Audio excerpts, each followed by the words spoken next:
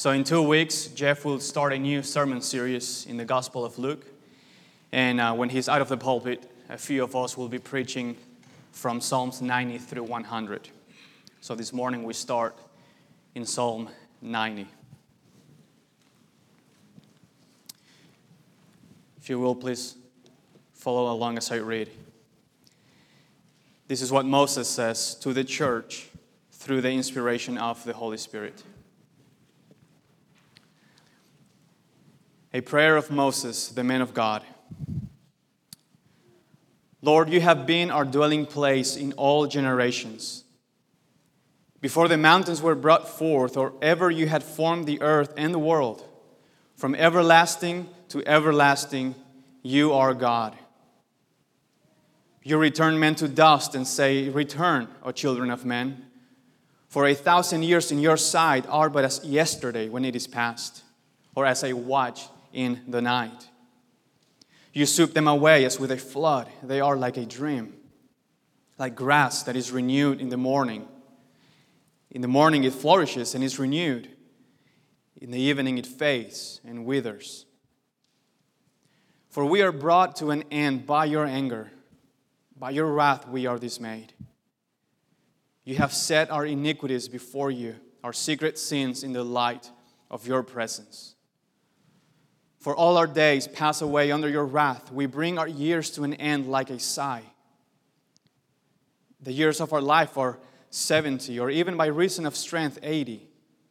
Yet their span is but toil and trouble. They are soon gone and we fly away. Who considers the power of your anger and your wrath according to the fear of you? So teach us to number our days, that we may get a heart of wisdom. Return, O Lord, how long? Have pity on your servants. Satisfy us in the morning with your steadfast love, that we may rejoice and be glad all our days. Make us glad for as many days as you have afflicted us, and for as many years as we have seen evil. Let your work be shown to your servants, and your glorious power to their children. Let the favor of the Lord our God be upon us, and establish the work of our hands upon us. Yes, establish the work of our hands.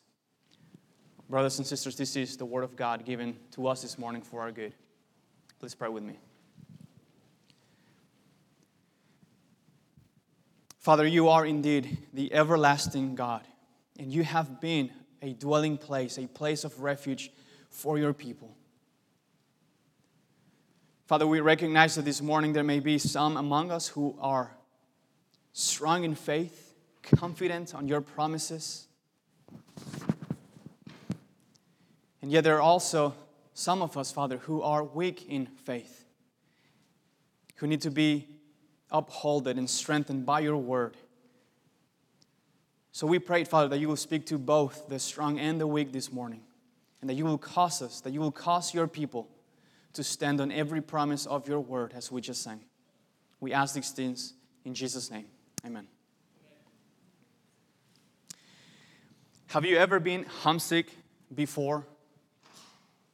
And not just the feeling of nostalgia that is normally part of missing home when you are away on vacation or something like that. I'm talking about that deep knot in your stomach that physically makes you sick. Have you ever felt homesick like that before? Well, I certainly did last week. And you may laugh at this.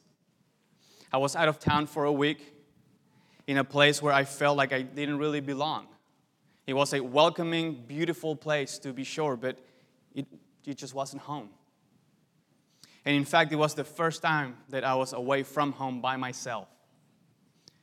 So after a busy first day, I headed up to my hotel room to video call Tori and the kids.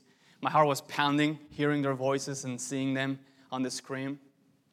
And when I finally went to bed and turned off the lights that night, I was literally sick to my stomach. It was weird, but I was sick. I was indeed homesick. I missed my family terribly, and I missed my home. And friends, our text this morning, Psalm 90, is a prayer from Moses, for those who are homesick.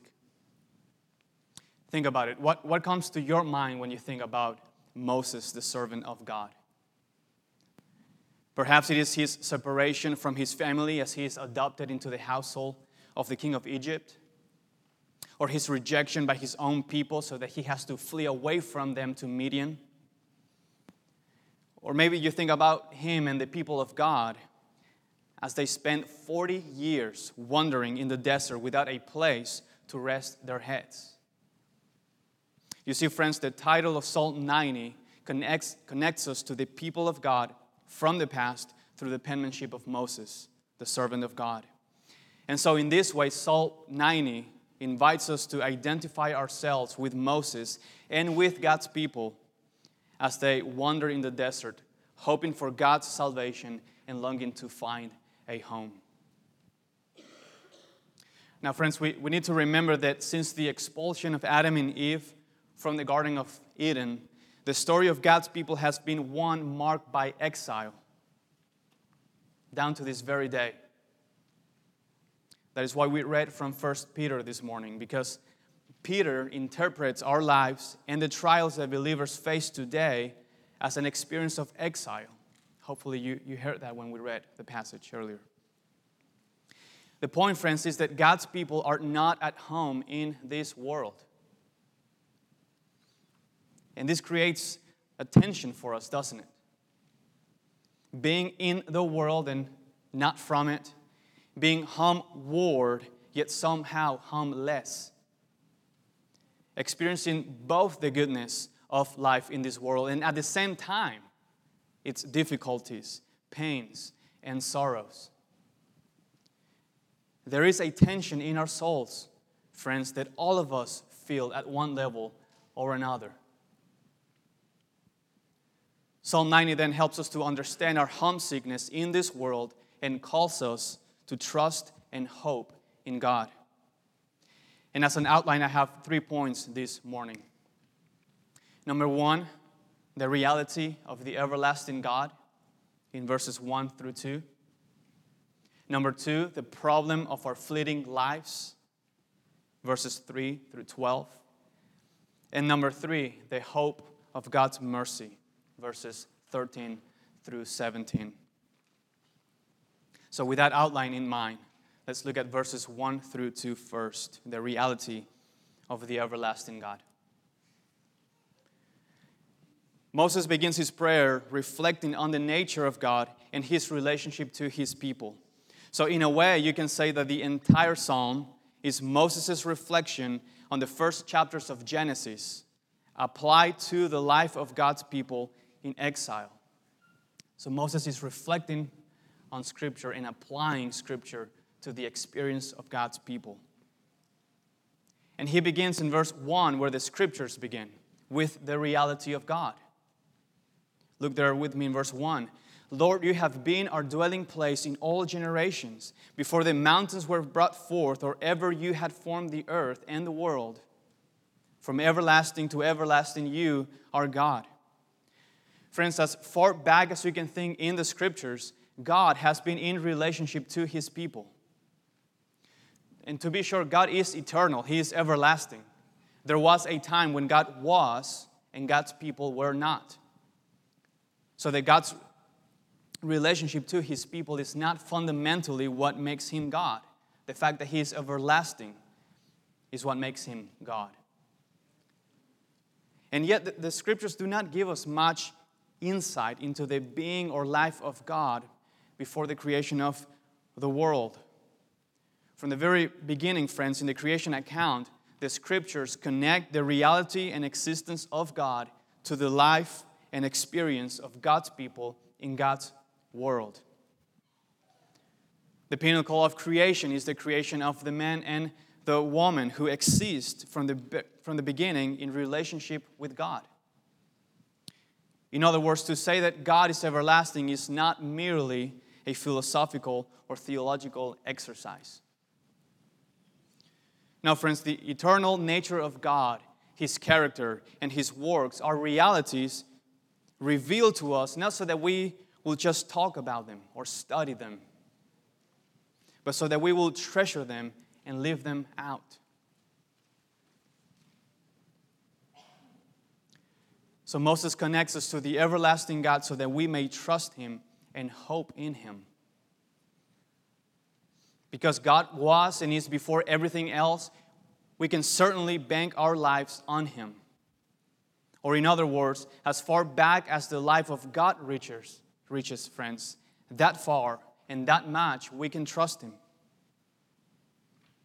God is everlasting, Moses says, so we can never out-trust Him. We can never out-trust Him. And as the everlasting God is the Creator and therefore the Lord of the universe. Look again in verse 2 with me. God is before all things and therefore He is above all things. The mountains, the earth, the sky, the entire world exists because the everlasting God willed it into existence. So from the beginning, friends, it is clear that mankind was created to live with God and for God. That is, we were created to live for God's glory, and we cannot live rightly apart from Him. So that is why Moses says that God Himself is our dwelling place. This world was meant to be our home as long as the presence of God dwells in it. So that is precisely what you have in the Garden of Eden. God's people, God's presence, under God's loving rule. That is what we have been made for, to know and love God and to be known and loved by Him. And I think that's why the writer of Ecclesiastes says that God has put eternity into man's heart.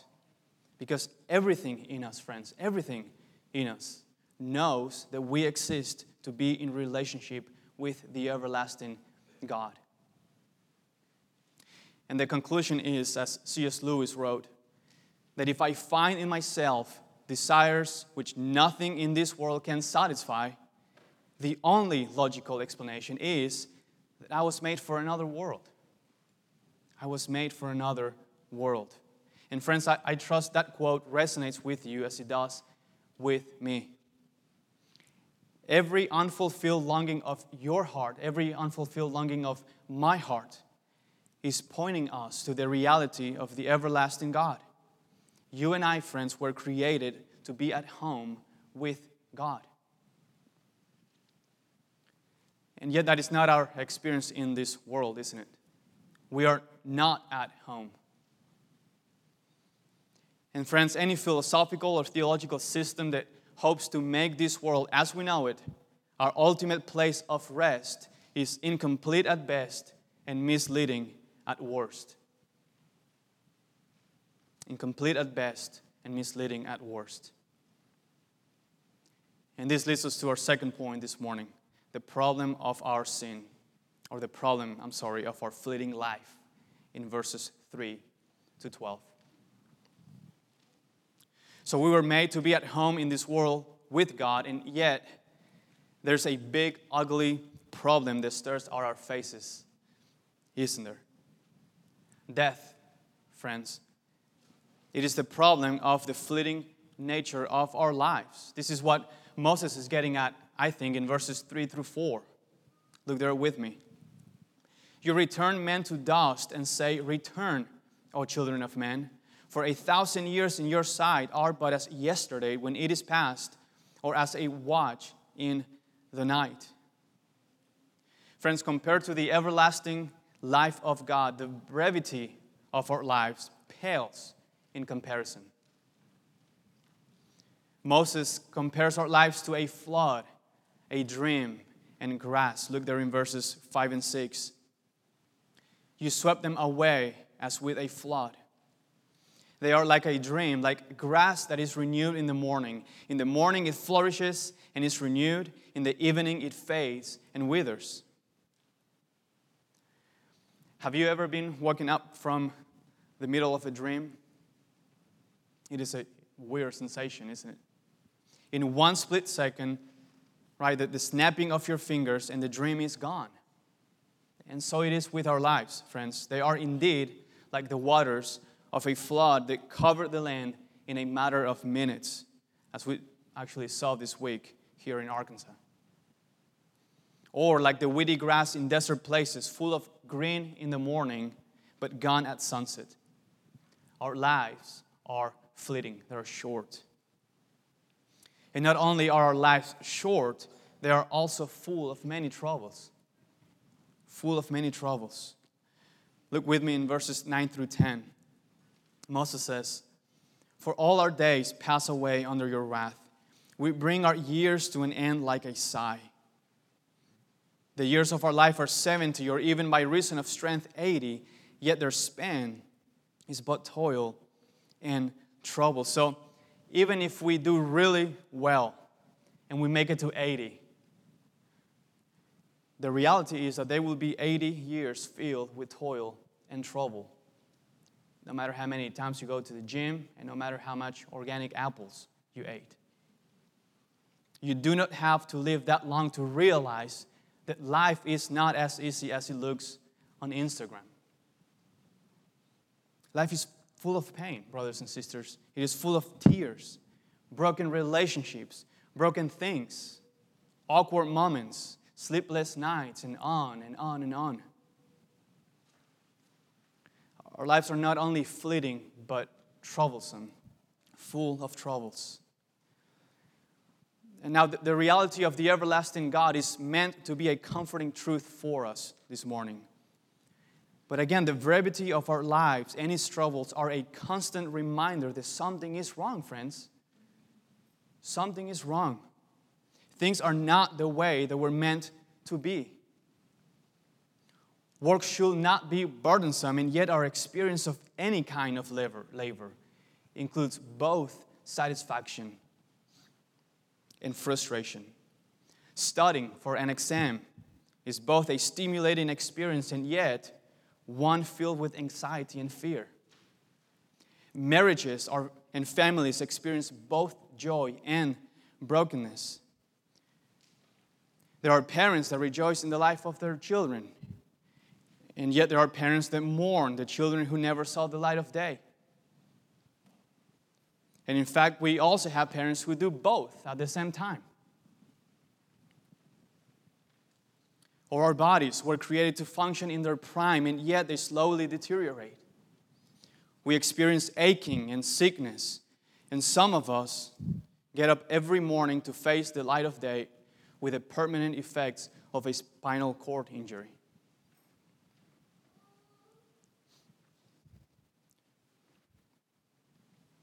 Things are not the way they were meant to be, and we know it very, very well. So the question is, why? Why do we, like grass, flourish in the morning but wither in the evening?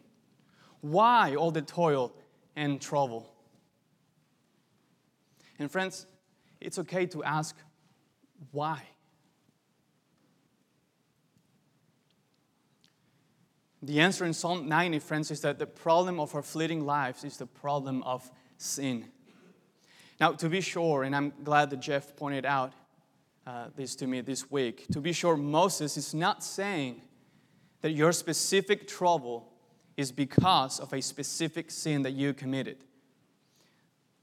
Moses here is not giving us a narrow answer to the problem of sin, but a broad answer.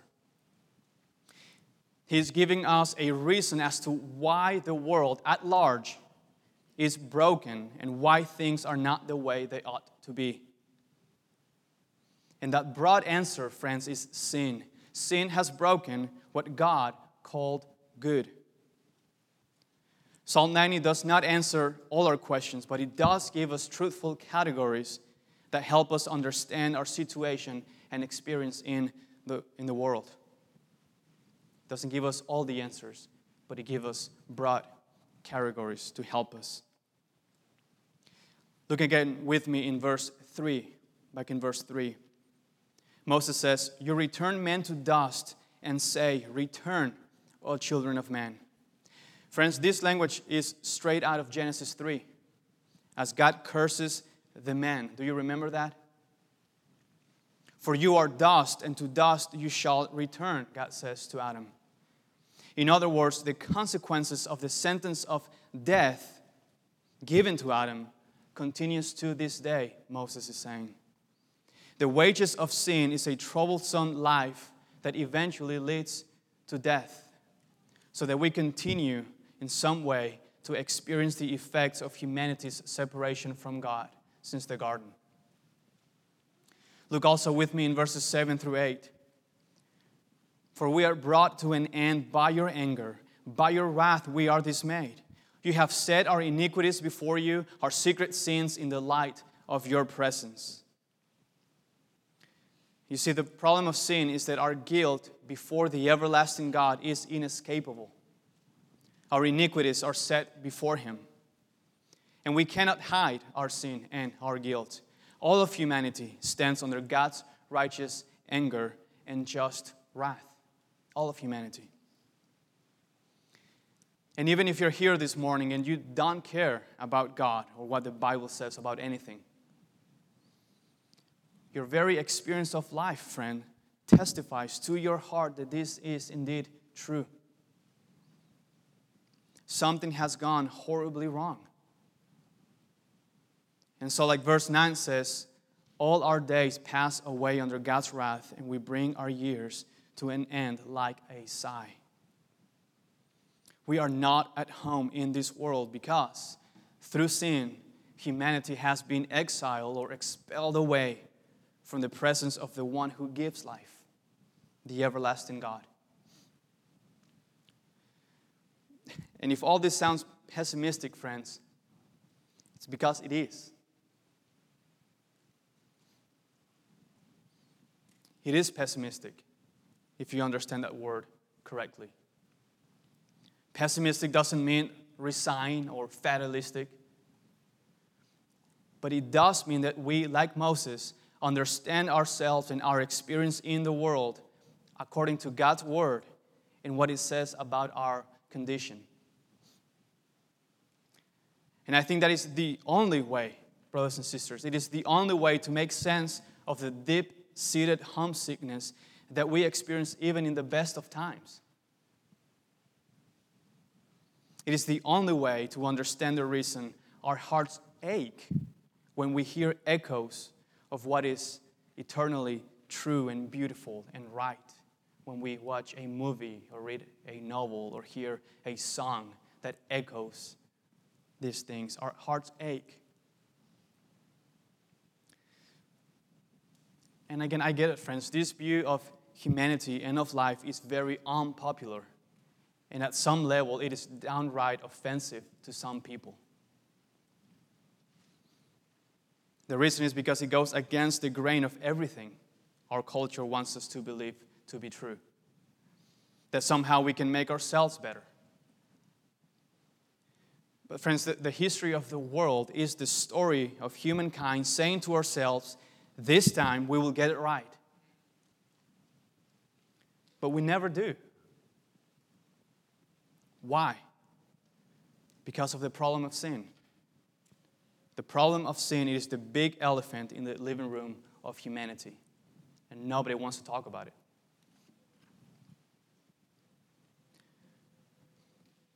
So Psalm 90 leaves us with two options before us this morning. The first option is to dismiss both the reality of God and the problem of sin. To simply ignore all our guilt and troubles and sorrow and somehow to convince ourselves that there's nothing wrong, that actually life is as it was meant to be. So in verse 11, Moses asks, who considers the power of your anger and your wrath according to the fear of you? And the answer is not many people, not most. Do you know many people who consider the reality of God and the problem of sin as they think about their lives and the world at large? Do you, friend? Do you consider life according to the fear of God in this way? So that's the first option, to simply ignore the everlasting God and the problem of sin. But the second option, friends, is to consider these things by faith as we look to God for mercy. And that leads us to our third and final point this morning, the hope of God's mercy in verses 12 through 17.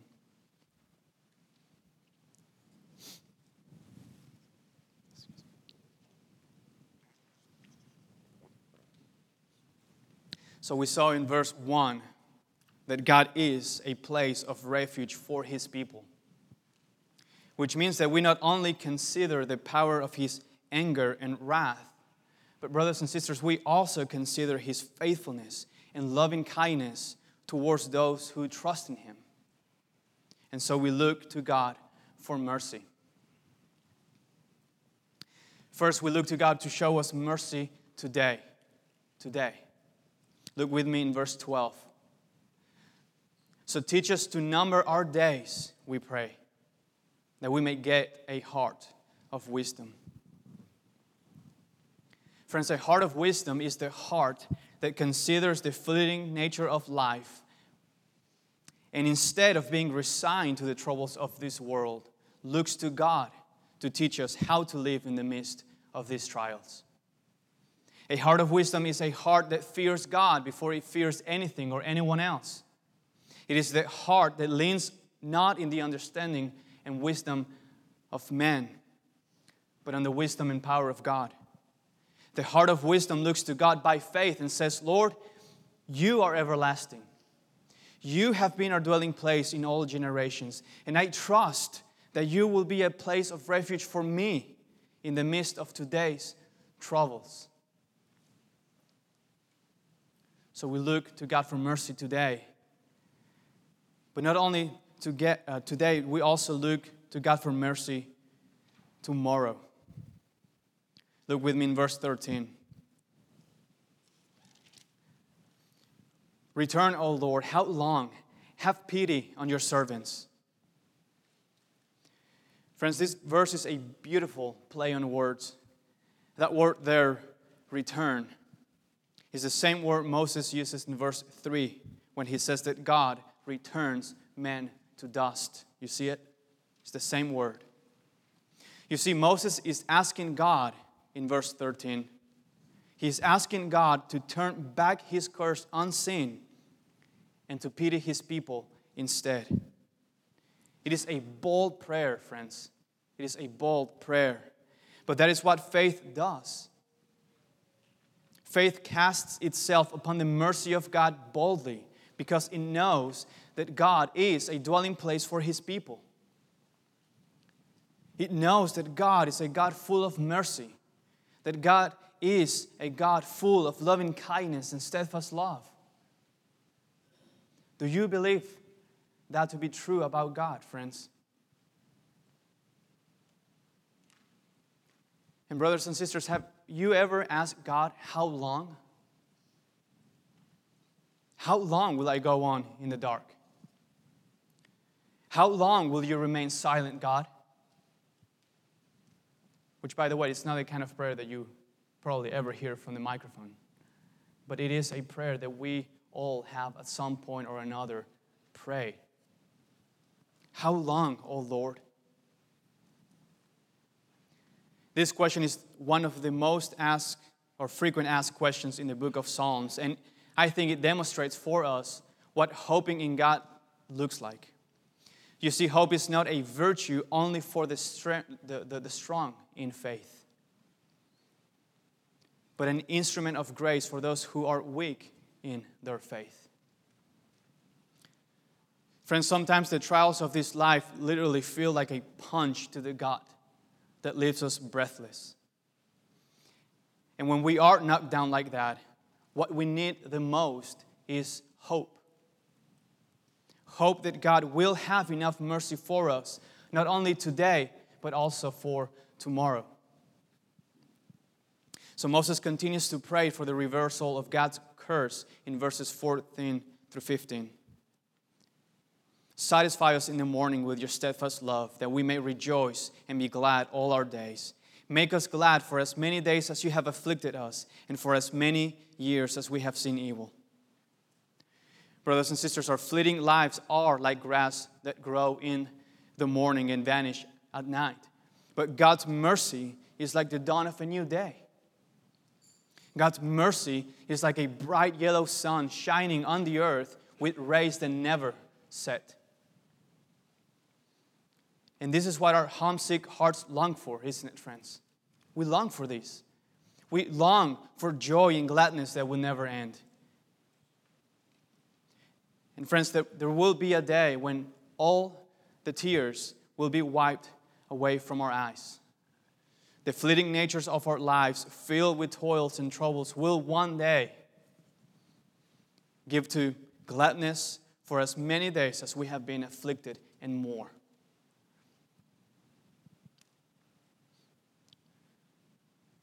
So finally, the conclusion is that hope in the mercy of God is hope in God's salvation. Look with me again in verse 16. Let your work be shown to your servants and your glorious power to their children. You see, from the very beginning, God's people have been acquainted with the glorious works of God. We have seen God's deliverance of His people at the Exodus. We have seen God's deliverance of His people from exile. And we can now hope, friends, that we will see God's salvation yet once more.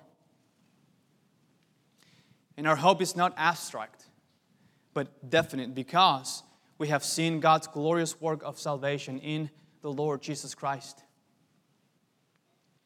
God has, in fact, answered Moses' prayer, friends. He has turned back the curse of sin. And He has done it in the most unexpected way. At the cross, friends, we see the climax of the world gone wrong. That is, the world itself turns against its maker and kills the author of life. That is a picture of the world gone wrong. And yet the cross is precisely the means that God uses to undo what has gone wrong in the world and to make all things right again. God has dealt with the problem of sin in the person of Christ. And to be sure, the whole creation still awaits the final consummation of God's work of redemption, as Paul says in Romans. But God has turned His wrath away from those who through repentance of sin and faith in Christ hope in God's mercy. And that is good news, brothers and sisters. So friend, if you are in Christ this morning, God is not against you. How could He be? If He did not spare His Son, but through Him has reconciled you to Himself, how could He now turn His face against you in anger again? If you are in Christ this morning, God is not against you, friend. So we can hope in God's mercy to help us walk by faith as our lives bear fruit that will outlast the fleeting nature of life in this world. We can trust that God is making all things new in Christ, and that one day, we will be at home with Him at last. So that deep knot in our stomach, that feeling of homesickness, will one day give way to joy and gladness without measure, as we rejoice in the everlasting God. But until then, brothers and sisters, let us pray with Moses from verse 17.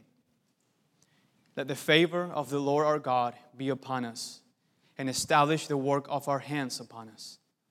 Yes, establish the work of our hands. Amen. Let's pray.